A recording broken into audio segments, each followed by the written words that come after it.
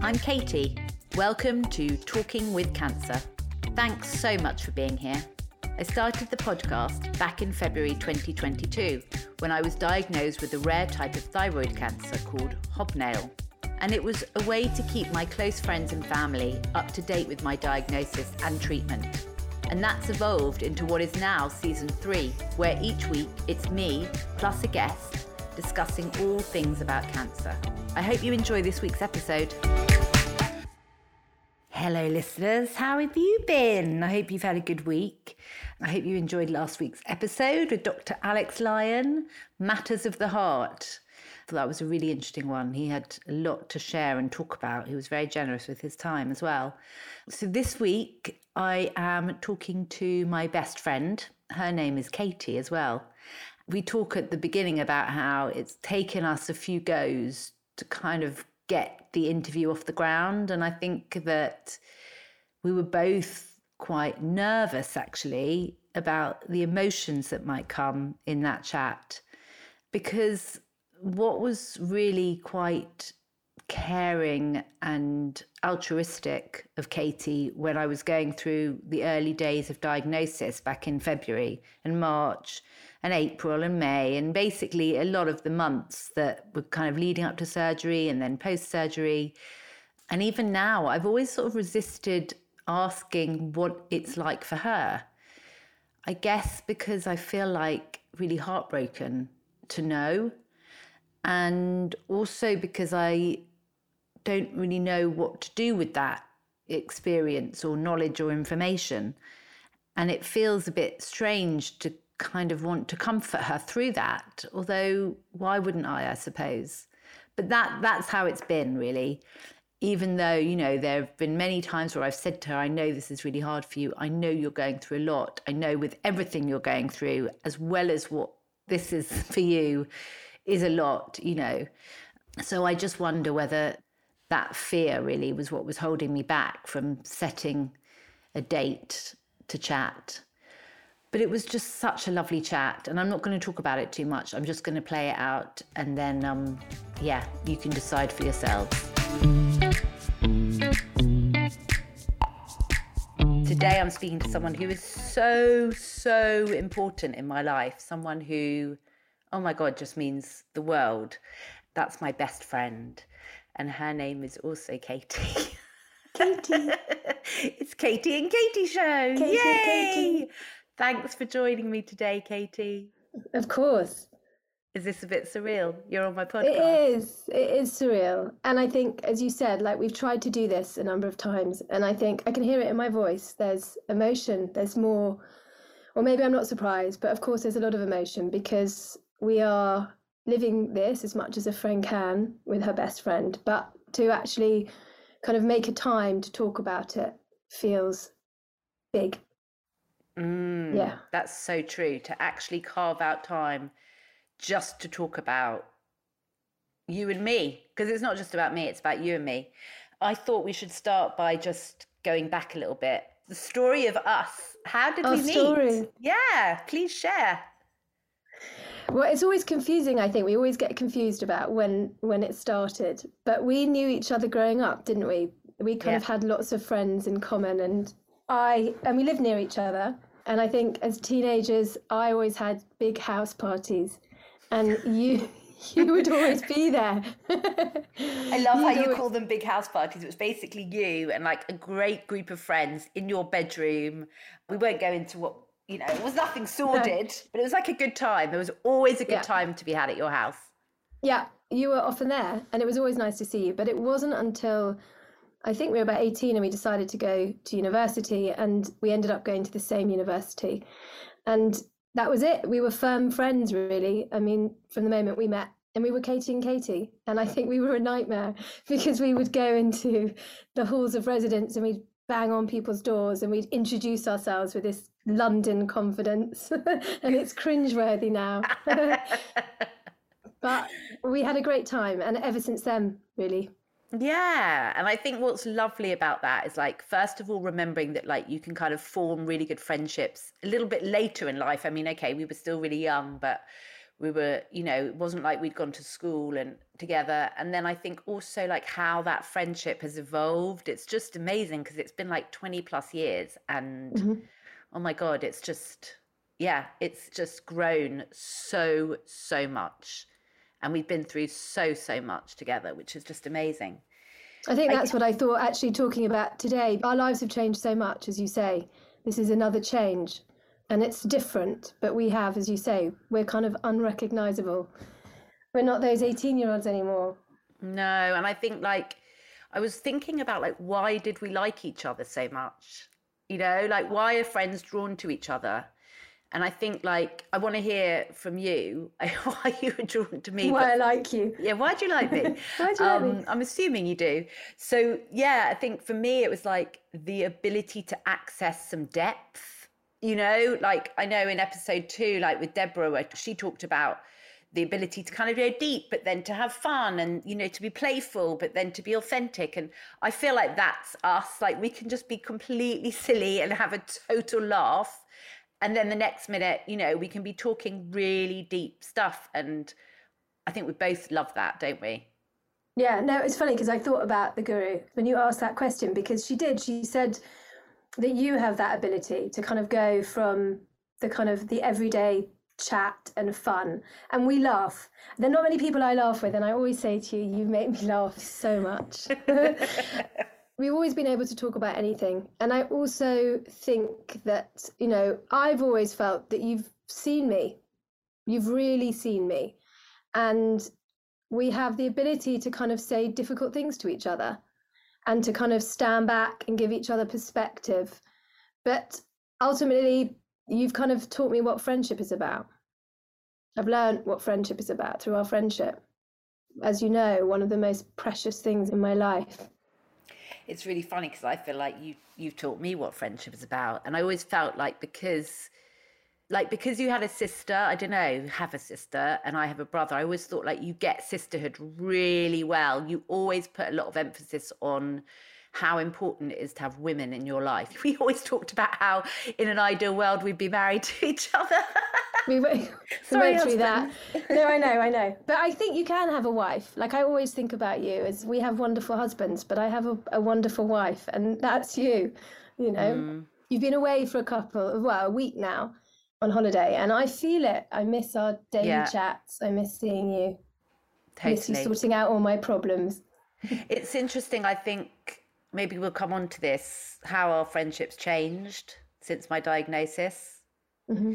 But I think that when you talked about being able to kind of say it how it is to you, like I am quite frank with you sometimes, but I think you can be with me too. But I think for both of us, we know that comes from a really good place. And also it's like, doesn't mean we have to do anything about it. Do you know what I mean? Like I can kind of dissect a bit of something that might be going on with you. And it's just to kind of, there you go. There's what I see.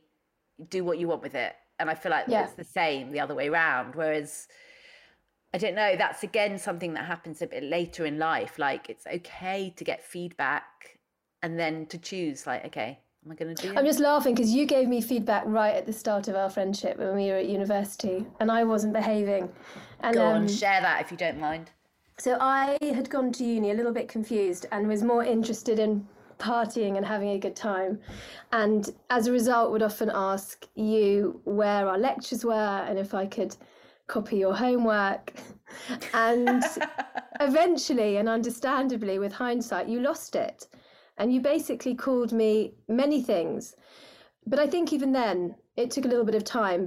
Going back to what you just said, I think to constructively criticize someone from a place of love and to know that it always comes from a place of love is an amazing thing. And I mean, subsequent to that, I left university. It changed the course of my life. I ended up going back, doing something I really wanted to do. I'd like to think that we both have this amazing sense that whatever comes out of each other's mouths, it comes from a place of love, and that we are always kind of each other's biggest fans. I think that's quite rare. At least it is, and it always has been for me. Yeah. Definitely. And I love that was something so poignant, because I think underneath the anger of like, no, I'm not giving you my homework to copy or my seminar notes. Like I was kind of like, what are you doing? What are you doing here? So yeah, I think lots of reasons. why we like each other and liked each other at the beginning. But I'm interested as well to kind of ask, like, health, obviously, it's kind of the key subject here, but how has health played out in our friendship, do you think? Like, how, do friends think about that with each other? Like, which one's healthy, which one might be less healthy? How do you sympathize with each other? Like, what do you feel about the other person's health and how they live their life? Like, how do you think that's kind of played out for us?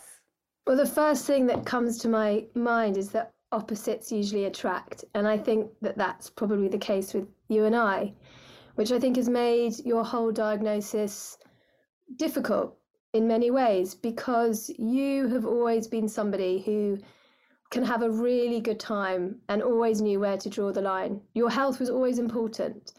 You'd be going off to India and doing your yoga retreats. You would have your big blue plates at university and be roasting vegetables. And you always cared about your body and what you put into it.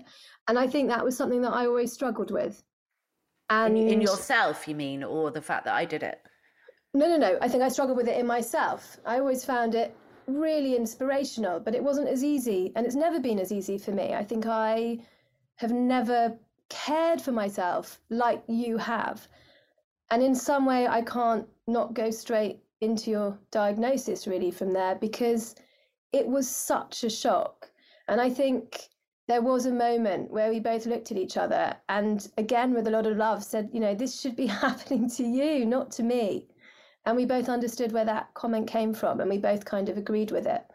But there is this notion that I think we like to hold on to, that if you live well, you'll be well. And it's not true.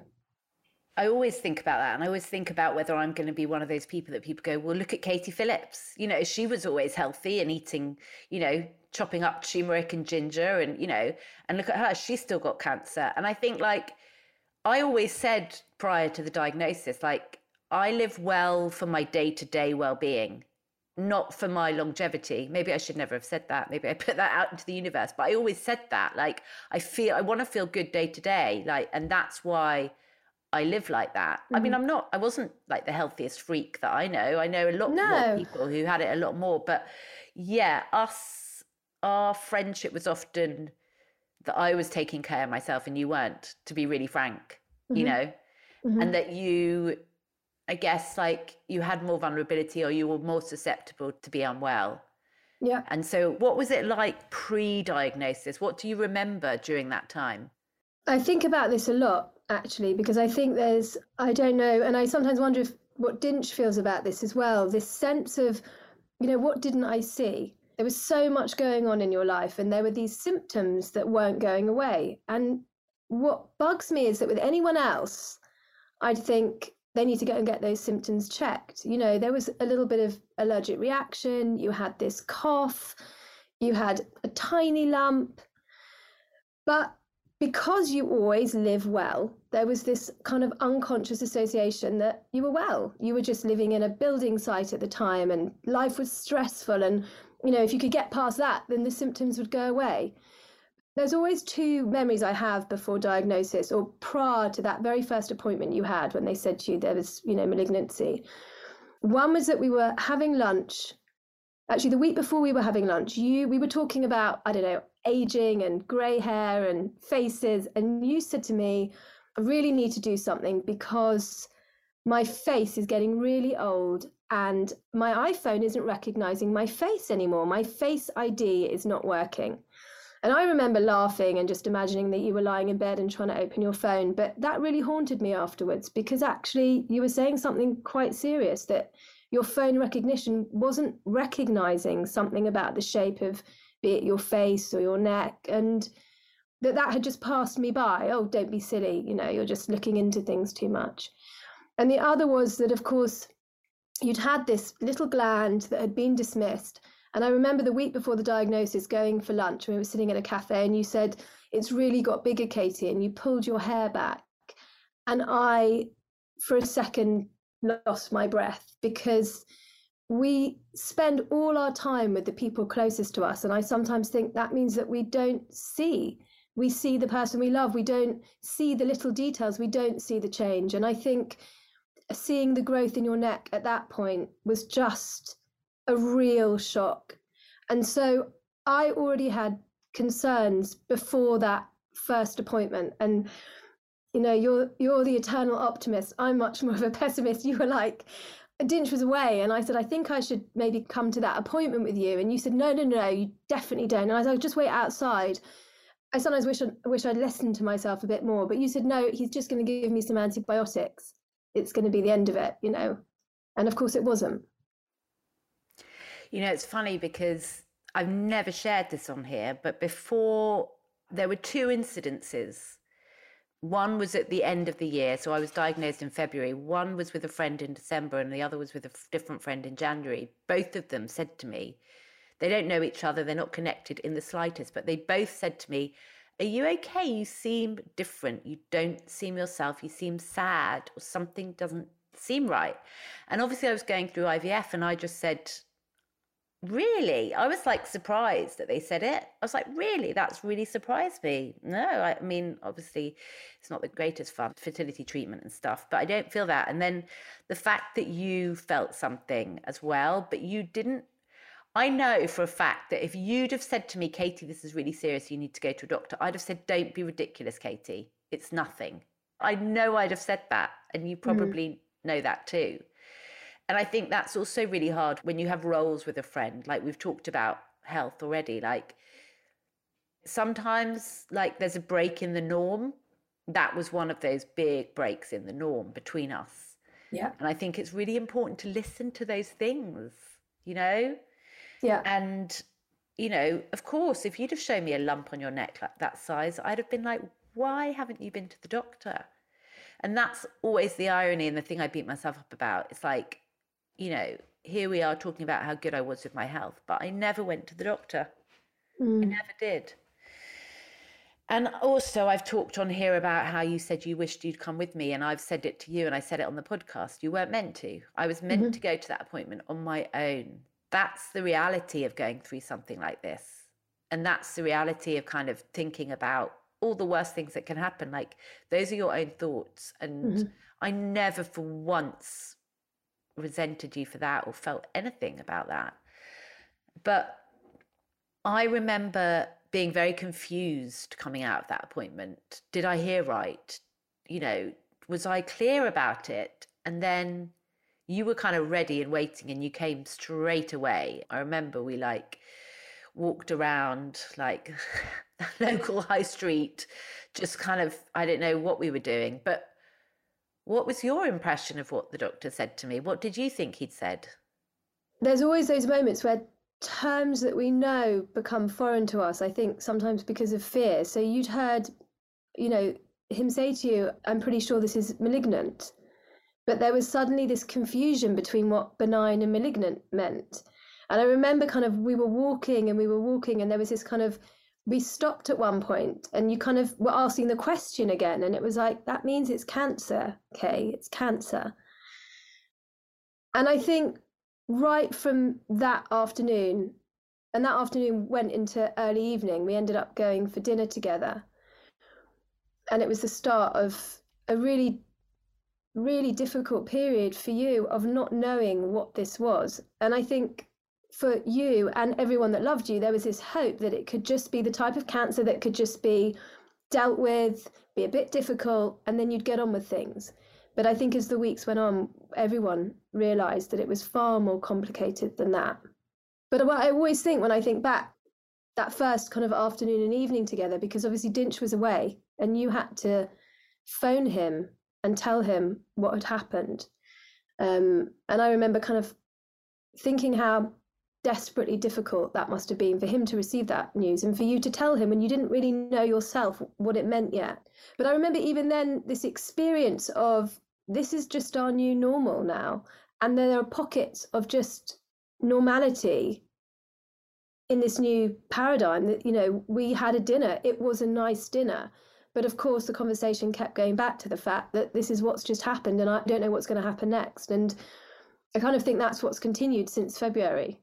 This kind of journey of slipping in and out of cancer and being conscious of where you are, what's happening, your treatments, and you being consumed at times by that. But then other times where we enter pockets of time where, I mean, I can't speak for you, but there are moments where it's kind of, there's a freedom of that, of things return to something that feels like it did. I can't say more than that, but it's like everything's changed, but then nothing's changed. Yeah, and that's exactly what I've always said from the beginning. I think what struck me that day, I remember that day, that night so well with you. What was really interesting was that you'd delved into that world of cancer, and particularly cancer in our age group. You had much more of an understanding kind of generally than I did. You know, I hadn't had any friends with cancer, but you had. You know, all I'd really been close to was kind of an older generation going through it. My dad with pancreatic cancer that was terminal from the off, you know, my mum's friends. But you were much more like, I suppose in a way, like hopeful, in the sense that you'd kind of been in it. And you were the one that said to me, Katie, there are people, there's a whole world out there. There's a whole community. There are cancer patients on social media and they're sharing their life, and like some of it's really optimistic, some of it's not, but like, and I remember just being like, no, like, you know, at the beginning, I found it very, very hard to feel like I was part of that community, like, and also to kind of find stories that resonated with me, you know, because it was very early on that they said, we don't really know what this is. We know it's cancer, we know it's thyroid, but it's very unusual. The team that diagnosed me, you know, sent me to the Royal Marsden because they were like, we don't know how to deal with this. So I couldn't find those stories. But now I realize everyone's story is different. Everyone's experience is different. Just because I don't have the cancer that everyone talks about, there are still a lot of things and feelings that are the same. So I guess your starting point was different. Like, what was some of your experience? What did you think in terms of how this could play out, or did you not think like that? I think you can't help but think about how something's going to play out. I think cancer has connotations of, very immediate connotations of, is this person going to live or die? And then you have to get beyond that. And I think that's where maybe I did have more experience, was this idea that regardless of the answer to that question, there's a whole life to be had and a life to be made, a different life, but still a life. And I don't know if it's because of what I do, meeting people who are suffering from cancer or having had friends with cancer, or just being the type of person who always thinks that we walk past hundreds and thousands of people every week and we just have no idea what they are living with or what they're dealing with. And I'm always quite fascinated by that. You know, we'll get angry with someone in a car, we'll smile at someone in a restaurant, whatever it is. But everybody is carrying a story and carrying a weight. And so I began to follow certain people online and found it really inspirational how difficulty can be transformed into a different way of living. And I laugh about what you said, because you're right. Your initial response was, I do not want cancer to label me, and I do not want to be part of the cancer community. And more so, I'm not going to be involved in social media. You know, you know, look where we are. But you were. I mean, that's the other thing. I think that it's a journey. And I think that every day brings, you know, a new learning for you from what I see and witness, and from the people around you, that you can't draw the line under anything. What about you? Because that, I suppose, that's the thing, you know, what I'm interested to hear as well is like, for a best friend listening, you know, and I hate to use the phrase I can't imagine, because Deborah wouldn't be happy with that. I know, actually, I'd be absolutely devastated. I've said it so often, like my heartache is often around how this is affecting other people. You know, even that makes me feel really emotional. It's like, how the hell would I cope if you were going through this? Mm. It says so much about you. And you've, at the beginning, the pockets of time where, you know, we talk about the kind of time in between scans, and then scan time and result time and difficult conversation time. And you, it's who you are. You have this incredible ability to make room for another person in your mind. And you said to me on many occasions, and a lot at the beginning, I can't bear to think about what this is like for you, because you, in a way, know. We don't talk about it. And I think that's also, I mean, we can go on to that, but there is a new boundary that has to be created in a friendship, because one thinks about things and delves into things and faces things, even though you're not the person suffering, being next to her at different times.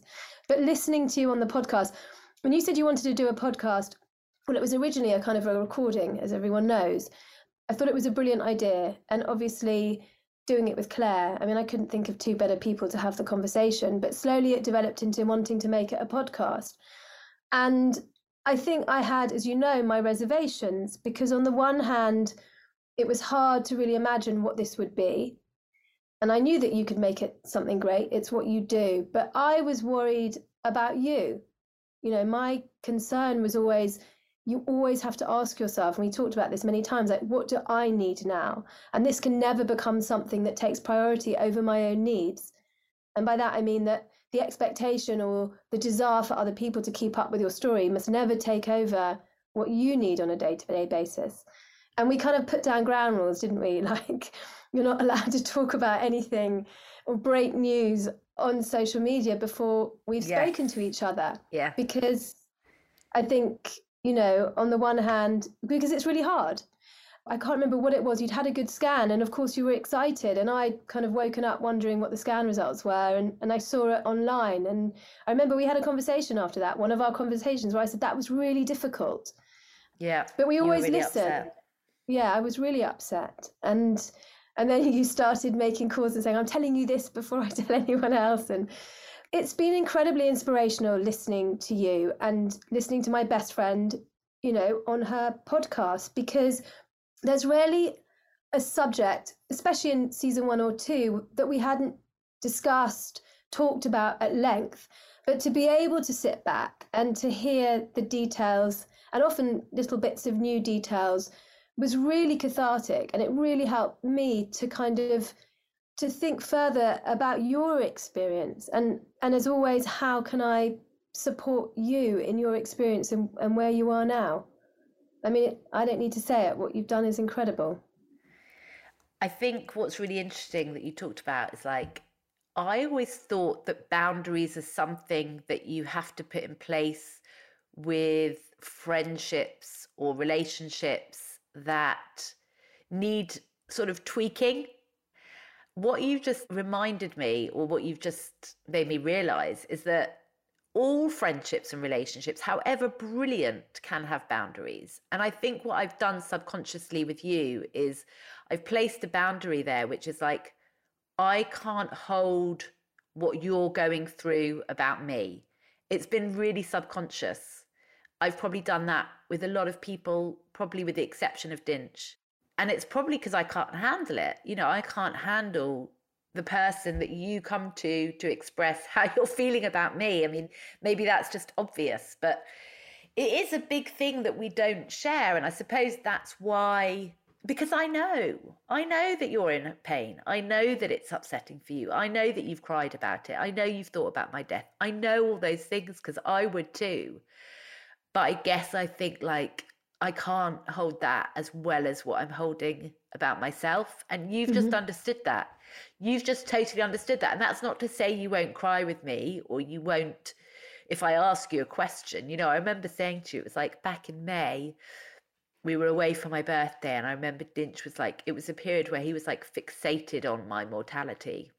I had really mixed feelings about that. You know, I was like, don't think about it, because then you're going to make it happen. Yeah.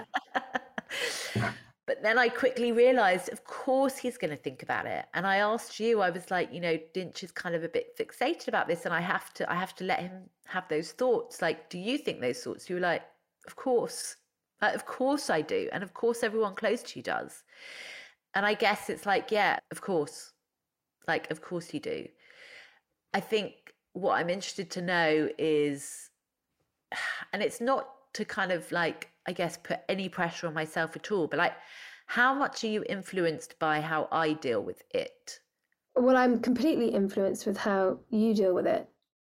And I have been. I mean, I'm a secret optimist, but generally I'm pessimistic. That's the biggest secret you've ever told me.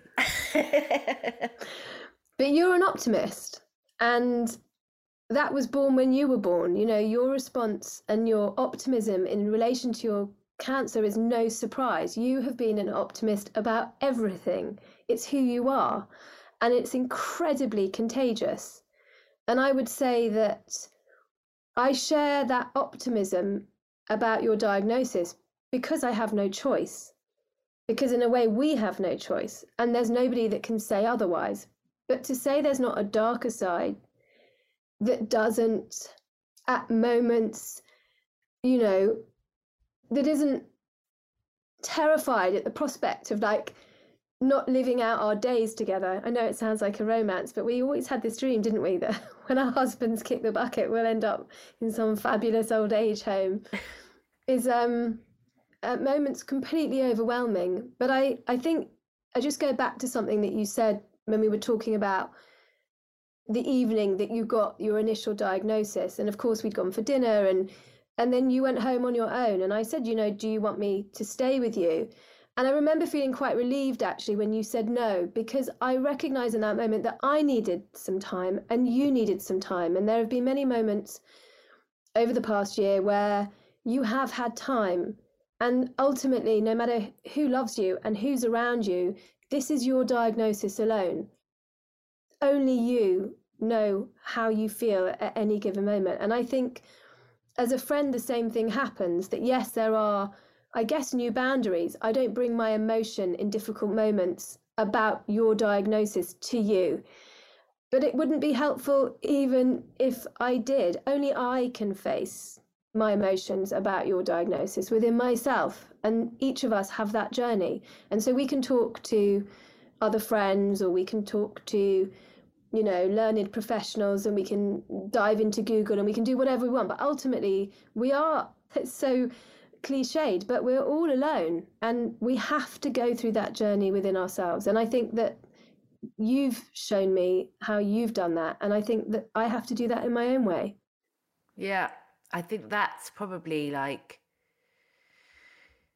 you know, the sort of the crux of it really, because, you know, we all fear about dying alone. And what does that really mean? You know, someone can be by your bedside or you can have that, but ultimately, you know, you kind of pass on your own. And I think there's a lot in this society about, you know, not being able to be on your own, you know, and I think that's really like quite a dangerous mindset, I suppose.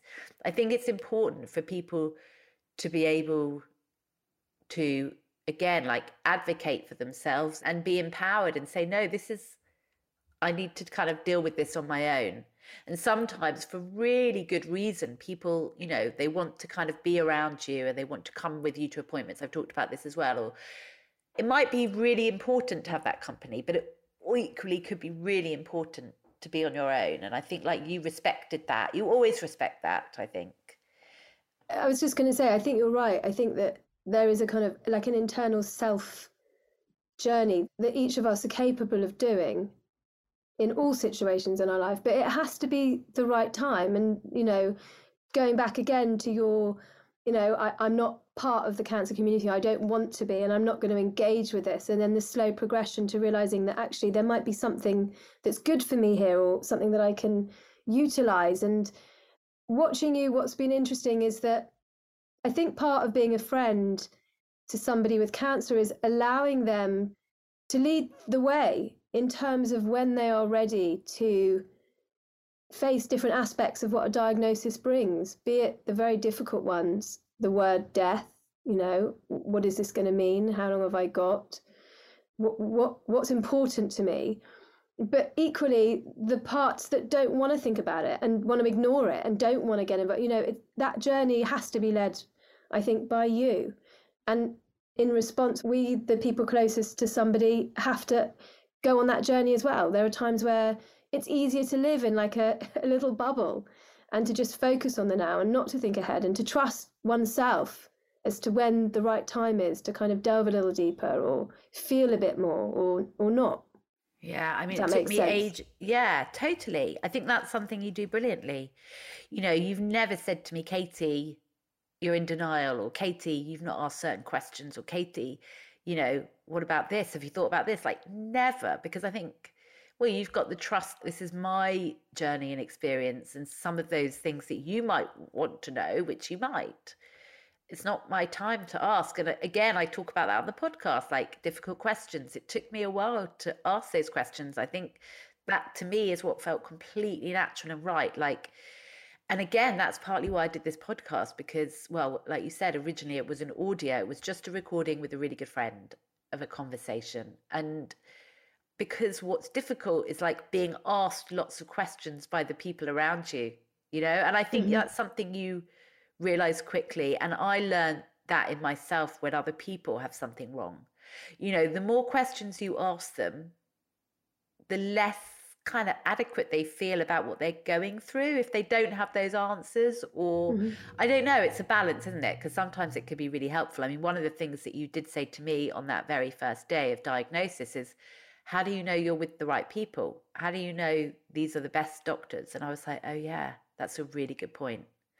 You know, again, that kind of not just taking someone's word for it, like getting a second opinion, or, you know, getting a recommendation, or doing some research into who might be the expert in that, in your field of cancer or whatever the illness is, I think is a really good way to approach it, really smart I way think to I approach think it. I think it is, but I think also, if I'm really honest, I think there was a genuine desire to make sure from the beginning, like, are you sure you're with the right people? Because you need the best care out there and you need the best brains on this. But there's also something that's more selfish because there's a real feeling of powerlessness. Like, I can't do anything. I can't do anything. And so we kind of clutch at straws, let me speak to the person I know who's running this, and let me speak, because you're so desperate to provide something. But of course, then there's a realization that you can't. You can just try and be a good friend. That's all you can do. And there are so many other areas in life where we can do so many things to make situations better, to help rectify situations. And cancer is not one of them. I mean, one of the things I think, you know, was early on, like Dinch and I would come to you for family dinners, and it was like, that was so special because I knew everyone around the table knew, but like it didn't have to be, there was sensitivity with it, but it didn't have to be the conversation. And your household was just as hectic as it always is. You know what I mean? And like all of that. And that's really important, I think, because it's like life goes on, life carries on around you, you know, people's lives carry on. And I think that's, you know, that's sometimes confusing for people who are going Mm. through something like this, because you're like, how is everyone else? You know, I just want my life to be hectic and normal and boring and, you know, mundane. I was laughing because I remember the first of those dinners with your mum. Your mum came to. And I think there's the whole thing about food. What can I do? I can feed. That's what I can do. But I think you're right. I think for people who maybe don't see you all the time, or there's this idea of what having, serious cancer looks like, and people will say things like, how's Katie? And it's like, yeah, she's absolutely fine. Like, we went out for lunch yesterday, we had a really good time, or we went to the theatre last night, or whatever it is. But there's this misconception that to have cancer means that you are kind of a physical representation of something quite deathly in a way. And you couldn't be further from that. You are so brimming with life. And I don't feel that I can't bring my things to you. I mean, am I going to call you up and complain about my children or my marriage on the morning of your scan, or just before you go into to go and see Kate? No, probably not. But we talk about everything. And there are times, and that dinner, the very first dinner, we didn't talk about the cancer. And it felt really necessary, because otherwise it just defines you. And you are Katie with cancer, not cancer with Katie, Yeah. And yeah. You did that really, really well. And I think for a while you didn't bring anything to me. Like we didn't, you know, and I remember saying to you, I feel like I can't be a good friend to you at the moment because I don't know what's Mm. going on in your life. And you were like, shut up. Where do you go with your stuff though? Where do you, I mean, look, you know, like me, you've got a very analytical brain and you are very self-aware, and, but yeah, I think that's important for the listeners, like for the best friend, not just about being there for the other best friend, but who's there for you? How do you handle that stuff? I think it's a difficult one because I can turn to the other people that are closest to me, but I find that there's a real propensity to tell people that everything's going to be okay, or don't think about the worst, just think about now. And I don't work like that. I do think about the worst, and I don't always want to be positive. And I think it goes back to that reckoning where ultimately it's not that helpful for me to talk about this with anybody, but to be able to sit with it within myself. And I think I have provisions and training in my life to do that, which is helpful. And I think I also have a sense where things get to a point and I need to step away within myself. But I can only process this because only I can understand the kind of relationship that we have and what it means to me and what's at stake, really. So I think on the one hand, I can only answer that by saying I do have supportive people around me, but they can only support up to a certain point. And I think I also can't help but going back to the fact that we still, regardless of where this journey takes you, have a hell of a lot of living to do. We are having, and we have continued to have, a lot of fun. We make amazing memories. We've always done that. We laugh every day. We make plans. And I think it's important to remember that too, that, we've got life to lead. It's different, but we're still living it. I do laugh about when you say, when people ask you how I am, people who don't know me, but just know your best friend's going through cancer. Because I think also, like, I don't know if I can't really articulate this. Maybe you'll be able to do it for me. For some people, I can kind of exist as a marker on how their life is, because it's never going to be as bad as what I'm going through. And I remember, again, like early on with other friends as well as you, but you obviously didn't do this, like friends saying, oh, I've got this going on. Oh, but I don't need to bother you with that. Oh, I'm going through this. It's really difficult. Or even health stuff as well. And I'd be like, what? That's relevant in your life. Like, and I hate being this. I mean, in cancer, we call it a tumor marker. You can do bloods and it's a tumor marker. Like, I literally feel like a tumor marker for other people. Yeah, I agree with you. And I hate it. I hate it when people go, I shouldn't be talking about that because it's worse for Katie. I think we thought this before. Like, we all have our shit and our shit is huge to us. Like, I still have, excuse me for swearing the whole time, but big shit, and it's relevant. And I don't need to dismiss it because Katie has cancer or because her predicament right now might be more challenging than mine. It drives me mad when people say that. And I always just say, what are you talking about? So one thing's got nothing to do with the other. Yeah. And it's like you say, I'm probably living more than I've ever lived. So like, there's a lot that's been like released and a lot that's come to me and a lot of amazing experience and meaning. So it's interesting, I think, that people do that kind of to make themselves feel better, maybe. I think there's a genuine feeling. We all have it, it's like, I mean, I could talk about it with my kids when, they don't eat their dinner. You want to say, well, there are children starving somewhere else, but that doesn't mean anything to them. They're babies and they just don't want to eat their dinner. I think we have this sense of always thinking about how lucky we are, as opposed to saying, well, actually, no, things are really crap today for whatever reason. But I've seen it a lot with your diagnosis, a sense that people need to be apologetic for making any complaint within their own life. And I think that's a shame.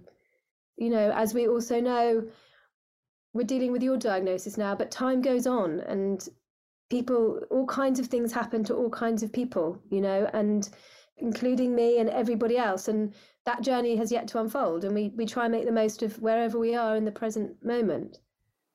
Yeah.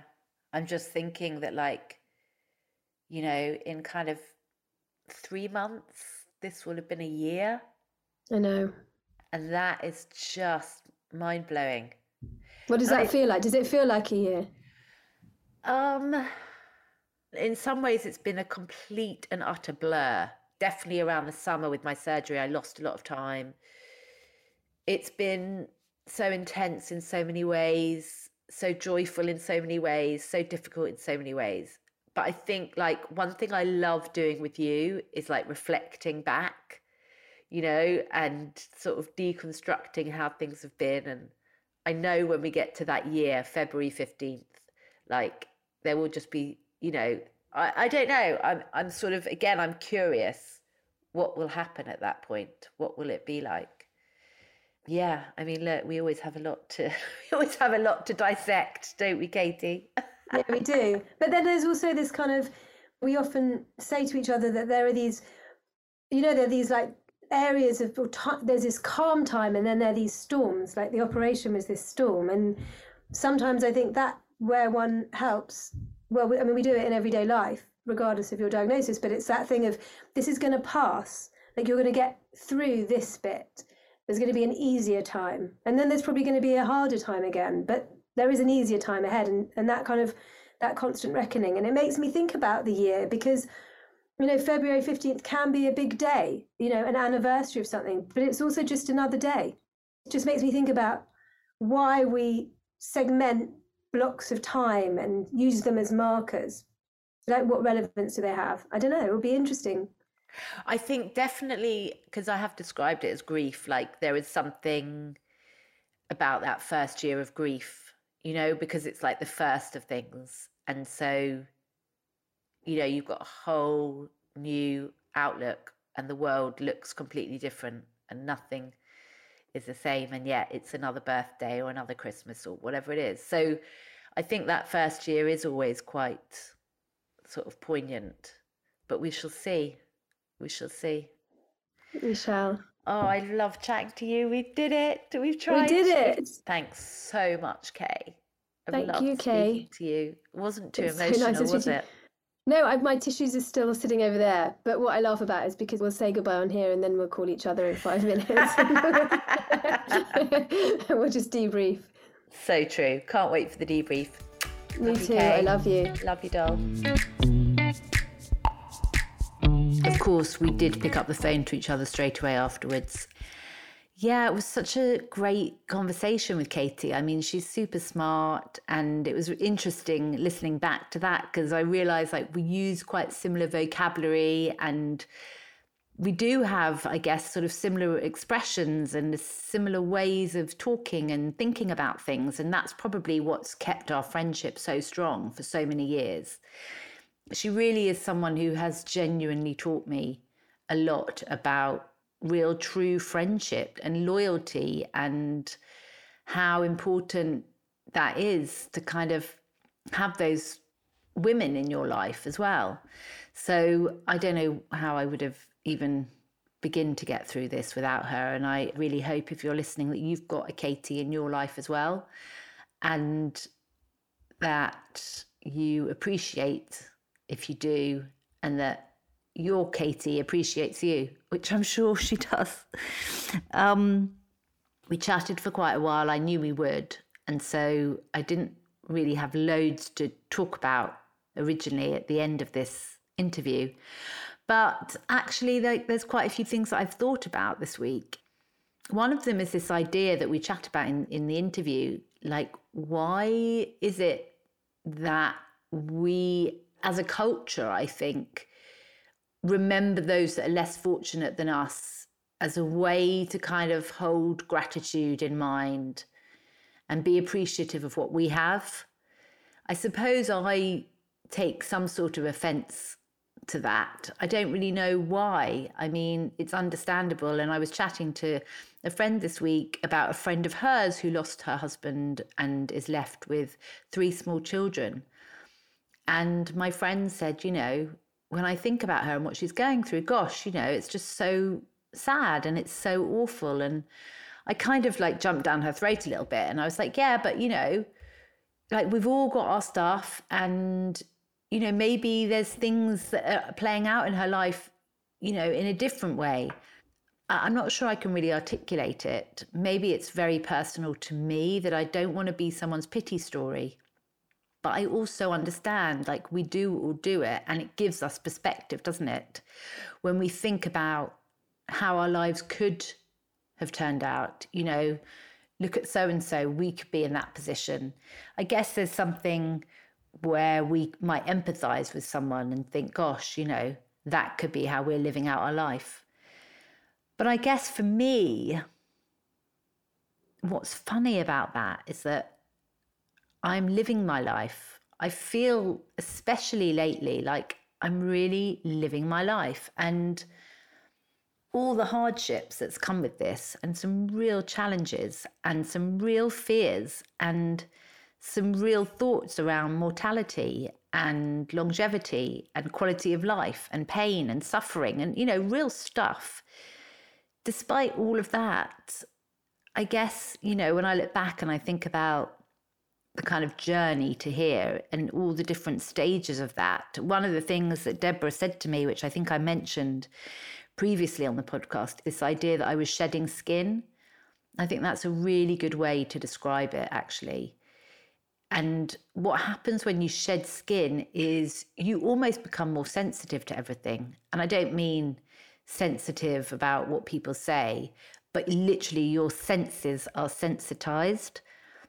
And like for me, for example, one of the things I'm suddenly living in and seeing is autumn for the first time. I am just in awe of the colour of the trees and the air and the temperature and the wind and just all of the elements that autumn brings. They're so special and so lovely. I think maybe when you kind of strip back the layers, you sort of see things more clearly. That's what I feel. So I'm definitely seeing things more clearly. I'm seeing relationships more clearly. I'm seeing dynamics in relationships more clearly. And it's a really good place to be, I think. It feels really, really good. So, yeah, I suppose, what I'm saying is like, don't feel sorry for me. I'm living a really full life. And of course, I didn't want a cancer diagnosis and I didn't want to live through what I've been living through. But it's so real, I started an art class today at Maggie's. They do this 5-week sort of art therapy. It's kind of free drawing, and there's about 6 or 7 of us in the group. And such an interesting mix of people, we're all really different from what I can see on the outside. And obviously we all share a cancer story. But I don't think our paths would ever have crossed had we not had cancer. This woman that came in a bit late to the class, she just started drawing straight away and tears just streamed out of her.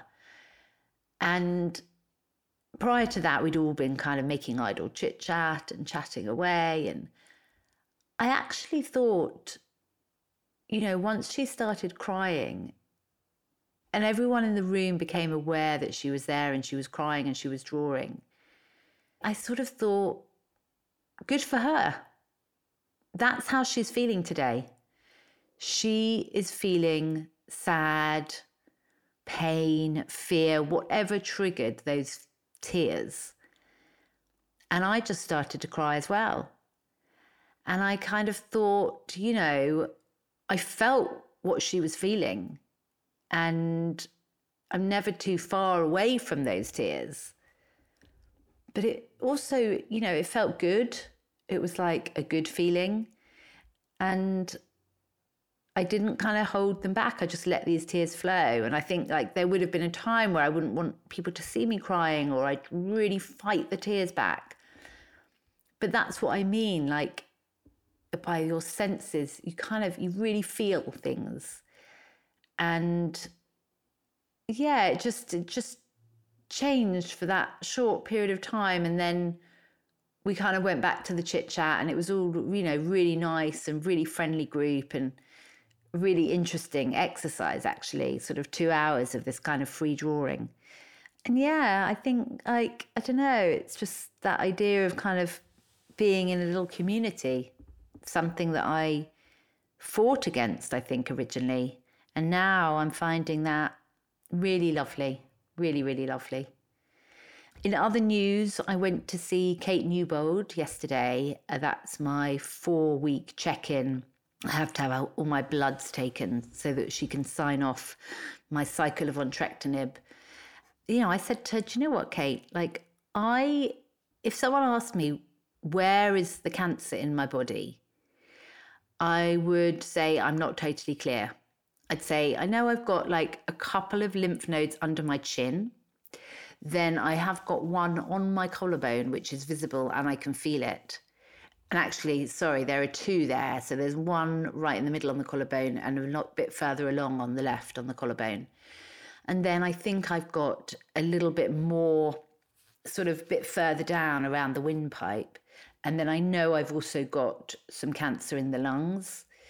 And all of this is sort of, it's still the thyroid cancer, even though the thyroid's been taken out. So it's not a different type of cancer. It's the same cancer, but it's in the lymph nodes in those places.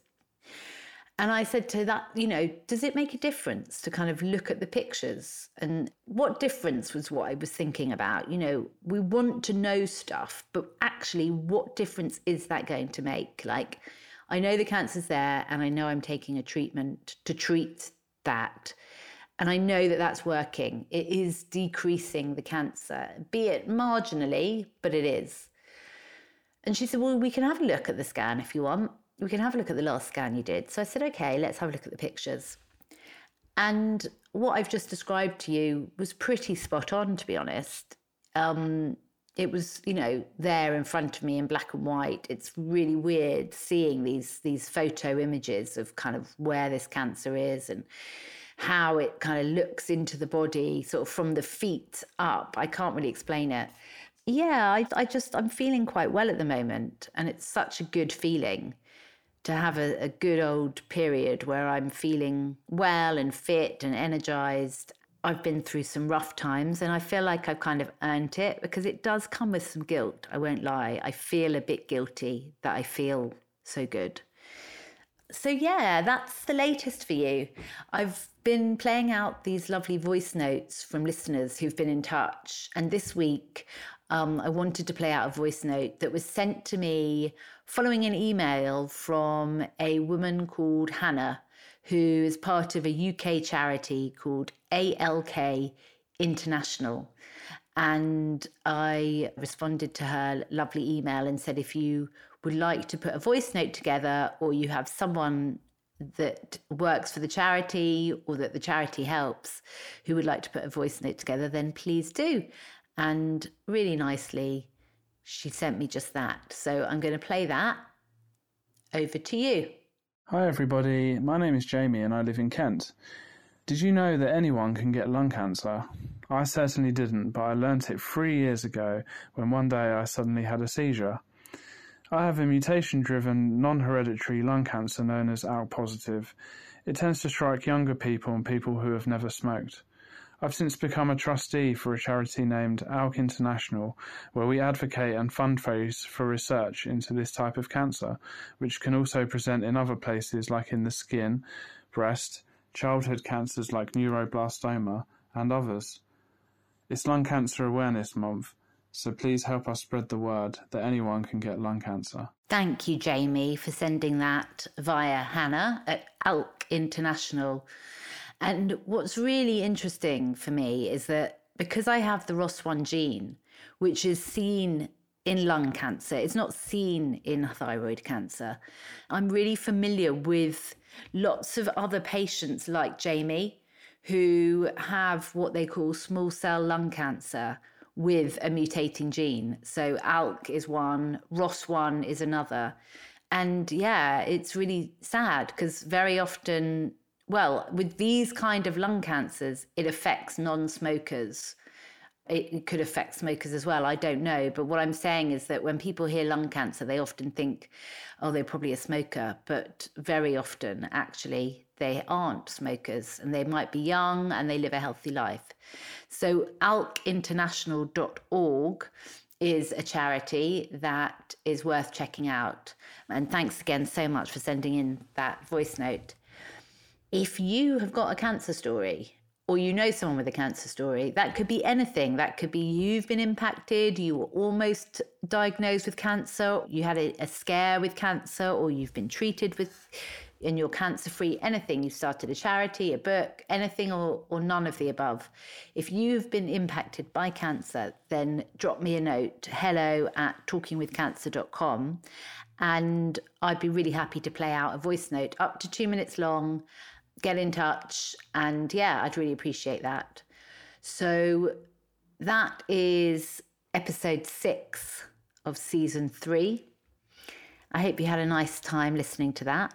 I hope you enjoyed today's episode. I really did. I really enjoyed listening. Really grateful to Katie for chatting to me this week. Stay well, stay in touch, and take care. I'll see you next week. Lots of love. Bye.